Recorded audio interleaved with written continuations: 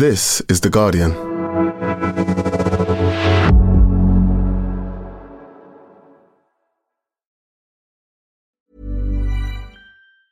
Tired of ads barging into your favorite news podcasts? Good news. Ad-free listening is available on Amazon Music for all the music plus top podcasts included with your Prime membership. Stay up to date on everything newsworthy by downloading the Amazon Music app for free or go to amazon.com/news ad free. That's amazon.com/news ad free to catch up on the latest episodes without the ads. Introducing Wondersuite from Bluehost.com. Website creation is hard, but now with Bluehost, you can answer a few simple questions about your business and get a unique WordPress website or store right away. From there, you can customize your design, colors, and content. And Bluehost automatically helps you get found in search engines like Google and Bing. From step-by-step guidance to suggested plugins, Bluehost makes WordPress wonderful for everyone. Go to bluehost.com/wondersuite. Welcome to The Guardian Long Read, showcasing the best long-form journalism covering culture, politics and new thinking. For the text version of this and all our long reads, go to theguardian.com/long read. How to Kill a God. The Myth of Captain Cook shows how the heroes of empire will fall. By Anna Della Subin.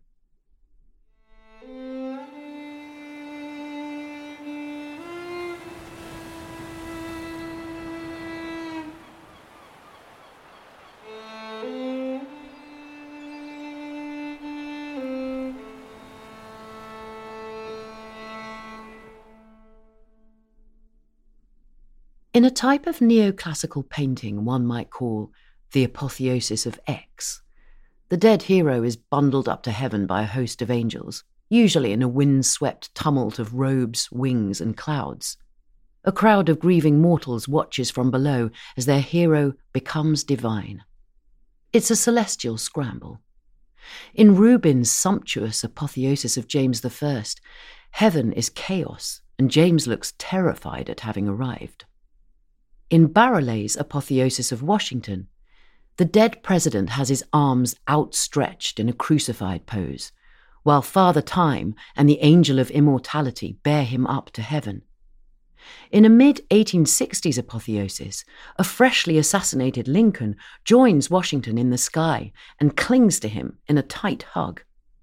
In Fragonard's apotheosis of Franklin, the new god reaches back to earth with one hand, while a stern angel, grasping his other hand, drags him upward.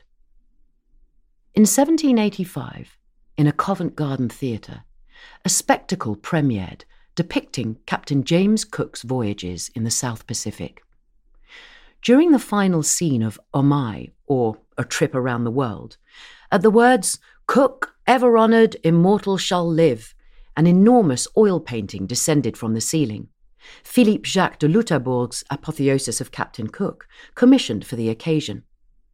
Cook is carried up to heaven by the angels Britannia and Fame, but his gaze is directed back at the vertiginous earth, where ships and canoes are facing off in Hawaii's Kealakekua Bay. His expression is queasy, and his eyes seem to plead, "Don't drop me." Cook had been a revered figure among British seamen. Wherever he goes, he plants English gardens, noted a Sri Lankan anthropologist, not without some disgust. Cook's ship was an ark, heavy with sheep, cattle, and potted plants, ready to domesticate any savage land he spied. Whenever he took possession of a new South Pacific island for the Crown, Cook would sow seeds and set loose pairs of animals, almost in a loving fashion. Among his crew, Cook was allegedly adored as a father who cared deeply for his sailors' health and rarely lost a man.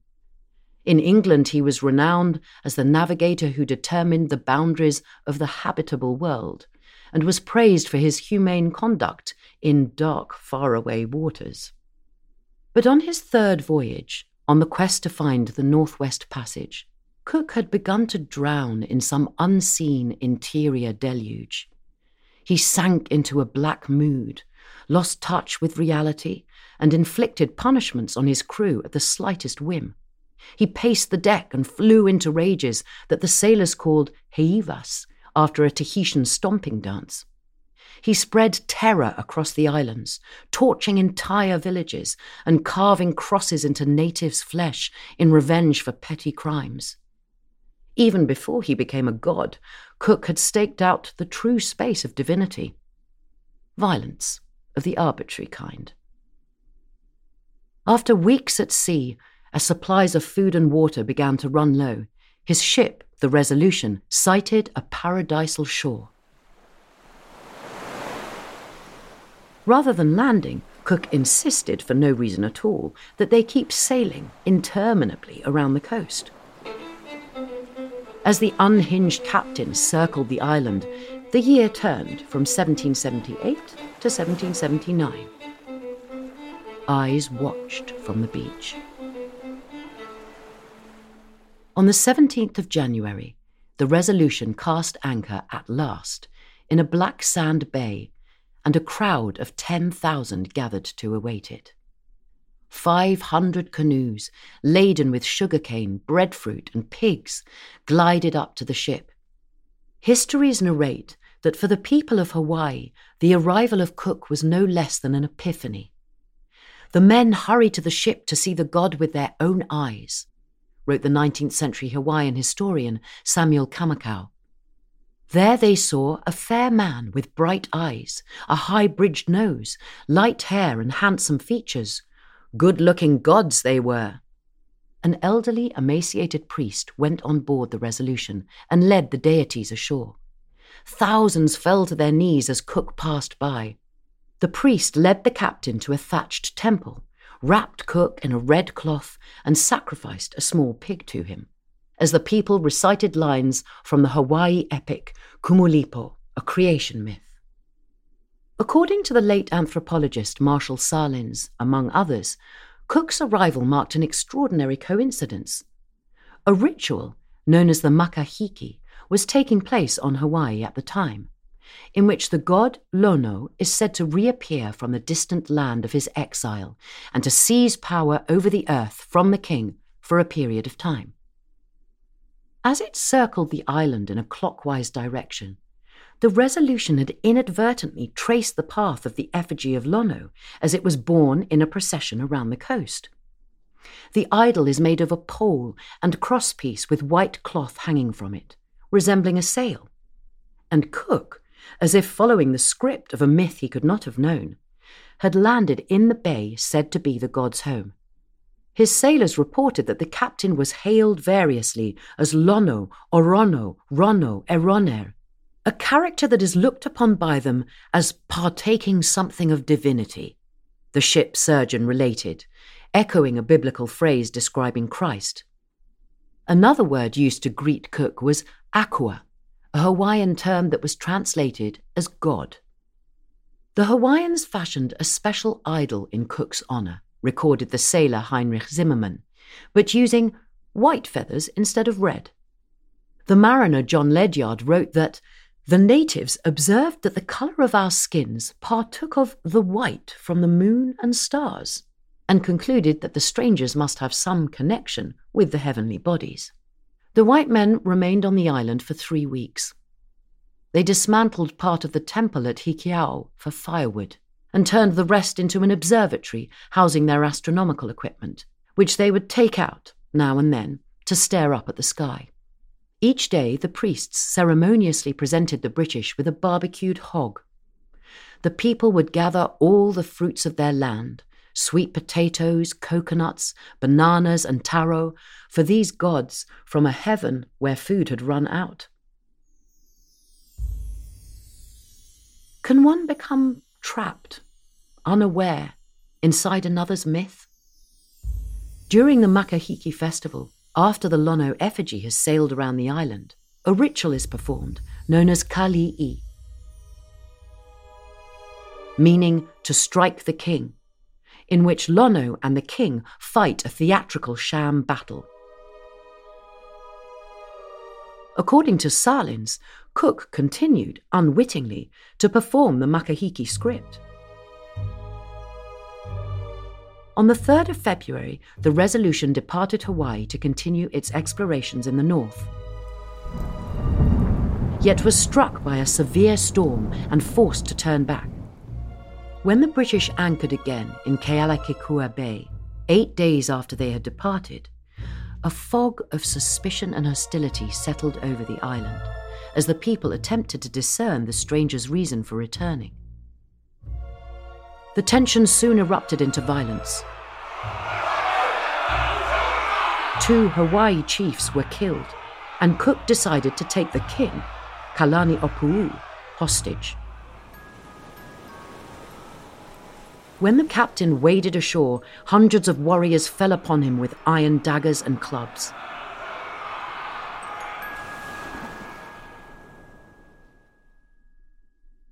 Following Cook's death, the captain was accorded the traditional rituals for a vanquished chief. His corpse was dismembered, his flesh roasted, and his bones separated and portioned out, with his lower jaw going to Kalaniʻopuʻu, his skull to somebody else, and so on. Among Cook's sailors, who had fled back to the Resolution, a general silence ensued, wrote the officer George Gilbert. It was like a dream that we could not reconcile ourselves to. 2 priests rowed to the ship with a bundle containing a large chunk of the captain's thigh. Along with their charred offering, they brought with them a most extraordinary question. They wished to know when Cook would return to the vessel and resume his former station. Would it be in, a very Christ-like estimate, 3 days' time? The 2 men shed abundance of tears at the loss of the Orono. Lieutenant James King recorded, and they asked what he would do to them when he returned. On shore, other islanders asserted that he would return in 2 months and begged our mediation with him in their favour, according to Mid James Trevenant. The German sailor Zimmermann recorded a prophecy. The god Cook is not dead, but sleeps in the woods and will come tomorrow, as translated by an interpreter. Over the following years, the idea seemed to persist that Cook would resurrect. According to the sailor Edward Bell, who visited the bay in 1793, Cook's death had become the definitive frame for the Hawaii sense of time.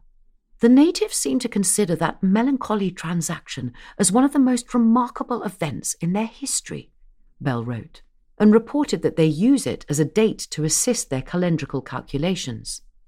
They still, in speaking of him, style him the Orono, and if they are to be believed, most sincerely regret his fate. The accounts by later British travellers to Hawaii emphasise the surprise and guilt felt by the islanders at Cook's death, as if they had imagined it to be a play with no consequence. The natives had no idea that Cook could possibly be killed, as they considered him a supernatural being, and were astonished when they saw him fall, reported the English explorer William Mariner in 1806. Despite having killed him, they esteem him as having been sent by the gods to civilize them. These stories, told and retold over generations, ignore one obvious fact. Cook was killed because he acted rashly and violently, slaughtering chiefs, kidnapping the king, and giving the impression the British had returned to conquer the island. The fur trader James Colnett, who arrived in Hawaii in 1791, reported that ever since the British first appeared, the islanders had been constantly at war and devastated by strange, unknown illnesses, all of which they attributed to Cook's revenge. 2 volcanoes had awakened and burned night and day, the work, they contended, of the vengeful god. They made strict inquiry of me if ever he would come back again, and when I saw him last, Colnett wrote.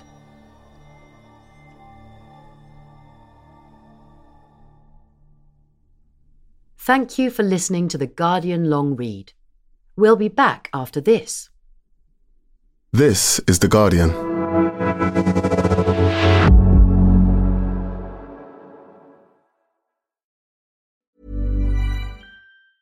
Tired of ads barging into your favorite news podcasts? Good news. Ad-free listening is available on Amazon Music for all the music plus top podcasts included with your Prime membership. Stay up to date on everything newsworthy by downloading the Amazon Music app for free or go to amazon.com/news ad free. That's amazon.com/news ad free to catch up on the latest episodes without the ads. The audio long read is supported by BetterHelp. Here's a question. If you had an extra hour in your day, what would you do with it? Watch TV? Read a book? Meet up with a friend? Maybe a little nap? A lot of us spend our lives wishing we had more time. But for what? Perhaps to best answer that, you need to work out what's truly important to you, then make that a priority. Therapy can help you work out what's most important to you. It isn't just for those who've unfortunately experienced trauma in their lives. Therapy can be helpful for learning positive coping skills and for setting boundaries. It can empower you to be the best version of yourself. If you're thinking of starting therapy, give BetterHelp a try. It's entirely online and designed to be convenient, flexible, and suited to your schedule. Just fill out a brief questionnaire to get matched with a licensed therapist and switch therapists anytime for no additional charge. Learn to make time for what makes you happy with BetterHelp. Visit betterhelp.com/audiolongread today to get 10% off your first month. That's BetterHelp, HELP.com/audiolongread.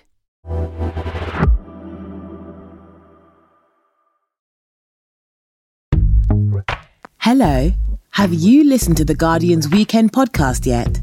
Every Saturday, we pick some of the best features from The Guardian and Observer so you can catch up on the reads you've missed without having to stop what you're doing. Listen to celebrity interviews, lifestyle features, and opinions from our most popular columnists, including Marina Hyde and John Crace. Just search for Weekend on Apple, Spotify, or wherever you get your podcasts. This is The Guardian.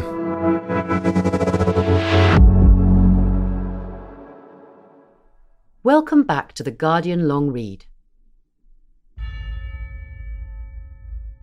When the first missionaries arrived in Hawaii from New England in 1820, they used the cautionary tale of Cook as a potent parable. How vain, rebellious, and at the same time contemptible for a worm, meaning Cook, to presume to receive religious homage and sacrifices from the stupid and polluted worshippers of demons, thundered Hiram Bingham, the Calvinist leader of the first evangelical mission.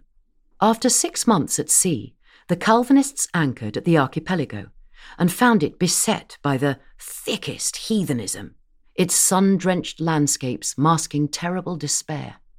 Viruses introduced by the British were killing off entire families and villages, and survivors had taken to drinking themselves to death. The great Kamehameha, founder and first king of the newly unified Kingdom of Hawaii, had died the previous year, and his son had recently abolished the taboo system, the strict codes that had structured daily life for centuries and which had unravelled after the British arrival. A crisis of faith seemed to grip the islands as temples fell into ruin and the totems of the old gods were destroyed. The nation, without a religion, was waiting for the law of Jehovah, according to one early missionary. The Calvinists blamed the rampant disease and malaise on the Hawaiians' immorality, sexual promiscuity, idol worship, and on their reverencing of Cook. Under the stern Calvinists, the Hawaii language was alphabetized, the Bible was translated, and novel Christian concepts were mapped onto old Hawaii words. Schools and seminaries were opened, and draconian morality laws introduced across the islands. The Queen of Hawaii was among the first to convert, and much of the population followed her. A broom dipped in water baptized 5,000 Hawaiians at once.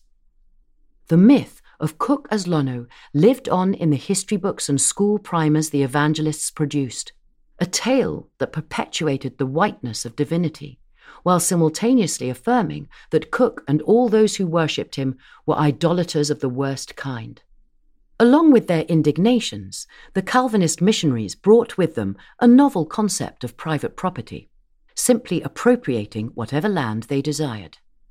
They were, after all, apostles of a God who possesses the earth. To the Lord your God belong the heavens, the earth, and everything in it, Moses had declared. Their children went on to establish enormous sugar plantations, securing international markets for their lucrative crop. The world is to be Christianized and civilized, the evangelist Josiah Strong would assert, capturing the mood of the century. And what is the process of civilization but the creating of more and higher wants? Commerce follows the missionary. In 1840, with the looming threat of an invasion by France, Hawaii sought to clarify its ambiguous territorial status and seek nationhood. The king sent a delegation to the United States and Europe, and 3 years later, Hawaii was officially pronounced an independent nation.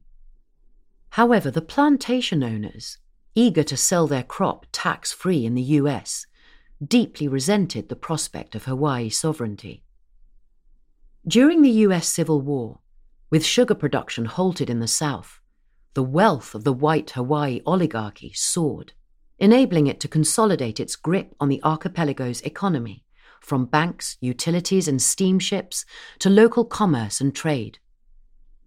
Beset by illness and poverty, the native Hawaiian population had shrunk to a fifth of its former size.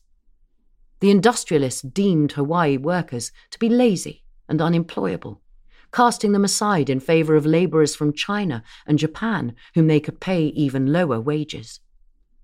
In 1893, the sugar cartel, along with a regiment of U.S. Marines, overthrew the Hawaii Queen Liliuokalani, in an act that even the U.S. President at the time, Grover Cleveland, condemned as unconstitutional.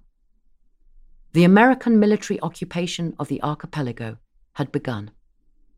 In the American press, racist cartoonists deployed their anti-black arsenal of caricatures to sketch the Hawaii sovereign grinning as she heated a cannibal cooking pot.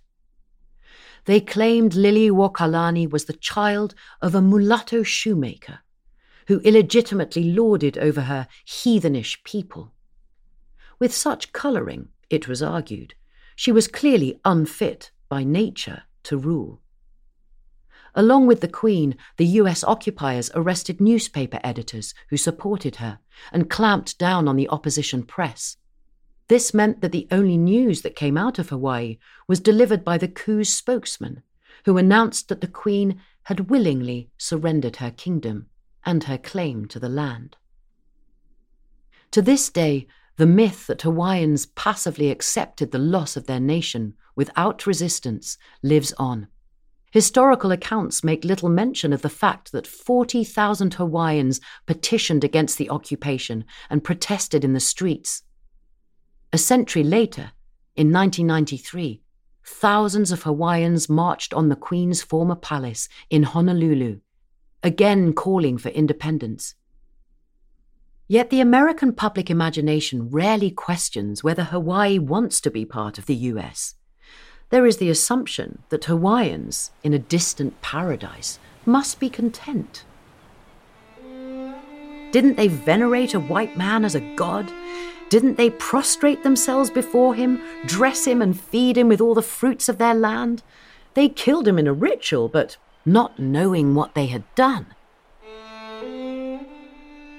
Didn't they, with guilty tears, impatiently await his return?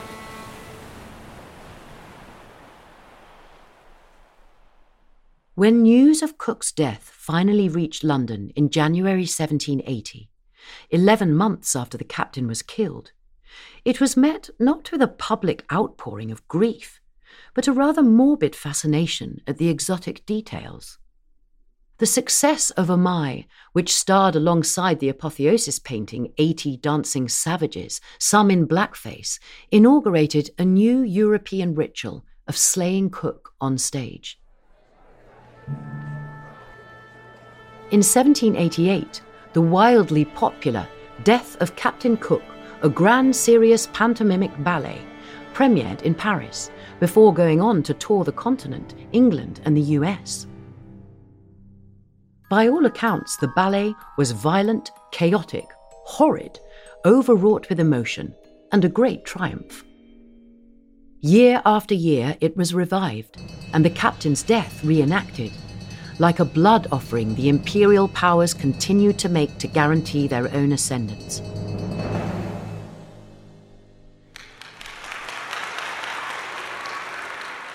Cook was killed in Yarmouth, Bungay, Leeds, and 9 times in Norwich.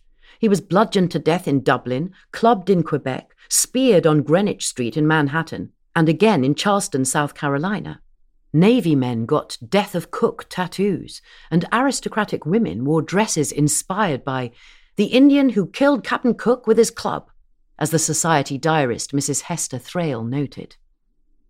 By the mid-19th century, P.T. Barnum would joke that the celebrated blunt instrument had multiplied itself, securing a treasured place in every museum vitrine. The poet Anna Seward heaved the captain up to heaven in her 1780 elegy on Captain Cook, to which is added an ode to the sun. To put it bluntly, wrote the anthropologist Gnanathotbe Sikre, I doubt that the natives created their European god. The Europeans created him for them. An apotheosis can arise in an epiphany, or in an act of prostration, and it can also happen through poetry and painting, through pantomime and translation. What word do you take for God? The Hawaiian syllables were akua. But this is misleading, for in its original sense, the word could refer to any number of sacred beings, objects, or living persons, anything possessing immense power. So, too, with the word lono, the crew of the Resolution was never able to figure out its precise meaning. Sometimes they applied it to an invisible being who they said lived in the heavens. We also found that it was a title belonging to a personage of great rank and power in the island, Lieutenant King recalled. Not only Cook, but the Hawaiian king, too, was greeted with shouts of "Lono!" Misinterpretations create gods. Kamakau, the historian, wrote of the coming of Cook in his 1866 Mo'olelo, or History, a text widely esteemed as the authoritative native account. It was eventually published in English in 1961, after decades of work by a team of translators that included the 19th century Australian-born settler and former sugar plantation worker, Thomas Thrum. In the English edition, the story was heavily doctored, ostensibly to conform to Western standards of history writing, as the Hawaiian scholar Noinoi Silva has shown. Before his description of the arrival of Cook, Kamakau details, over 17 pages, other foreigners who had already arrived by sea, some with pale skin, some with brown. The translators, however, omitted the entire section, transforming the narrative of the appearance of Cook and his ark into a magical, utterly unprecedented event. In the original, Kamakau emphasizes the violence, fighting, and hostage-taking that culminated in the killing of the captain, and concludes with a list. The fruits and seeds that Cook's actions planted sprouted and grew, and became trees that spread to devastate the people of these islands. Number 1, gonorrhea together with syphilis. 2, prostitution. 3, the false idea that he was a god and worshipped. 4, fleas and mosquitoes. 5, the spread of epidemic diseases. 6, change in the air we breathe. 7, weakening of our bodies. 8, changes in plant life. The best part of Cook's visit was that we killed him. The Hawaiian activist Lilikala Kamei Alihiwa writes, "If man imagines that a god resembles himself, then the god, eventually, must die." Cook has been killed again and again, on the beach, in the theatre, on the page, but the myth of his alleged divinity lingers. With every new death, it lives on. Deicide is on my mind.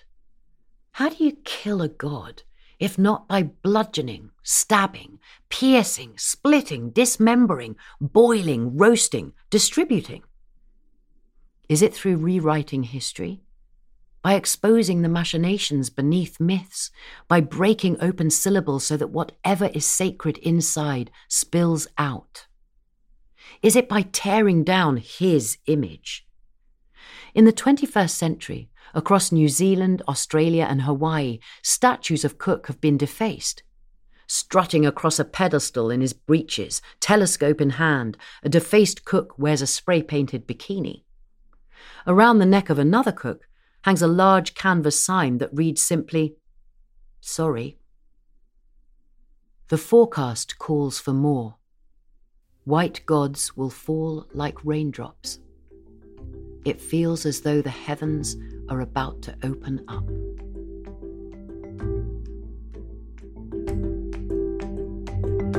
For more Guardian long reads in text and a selection in audio, go to theguardian.com/long read or find us on SoundCloud at SoundCloud/The Guardian Long Read.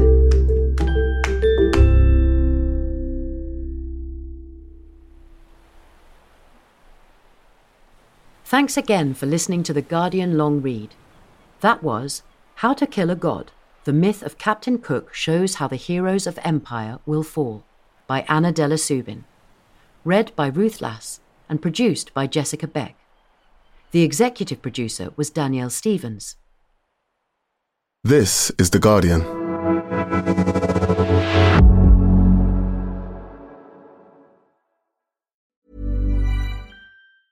Tired of ads barging into your favorite news podcasts? Good news. Ad-free listening is available on Amazon Music for all the music plus top podcasts included with your Prime membership. Stay up to date on everything newsworthy by downloading the Amazon Music app for free or go to amazon.com/news ad free. That's amazon.com/news ad free to catch up on the latest episodes without the ads. When your skin feels nourished and glows, you radiate confidence. Osea makes giving your skin a glow-up easy with their clean, clinically proven Mega Moisture Duo. This seaweed-powered duo features two of Osea's best sellers, Undaria Algae Body Oil and Undaria Collagen Body Lotion. Glow from the inside out. Get 10% off your first order with code GLOW at OseaMalibu.com. That's OSEA Malibu.com, code GLOW.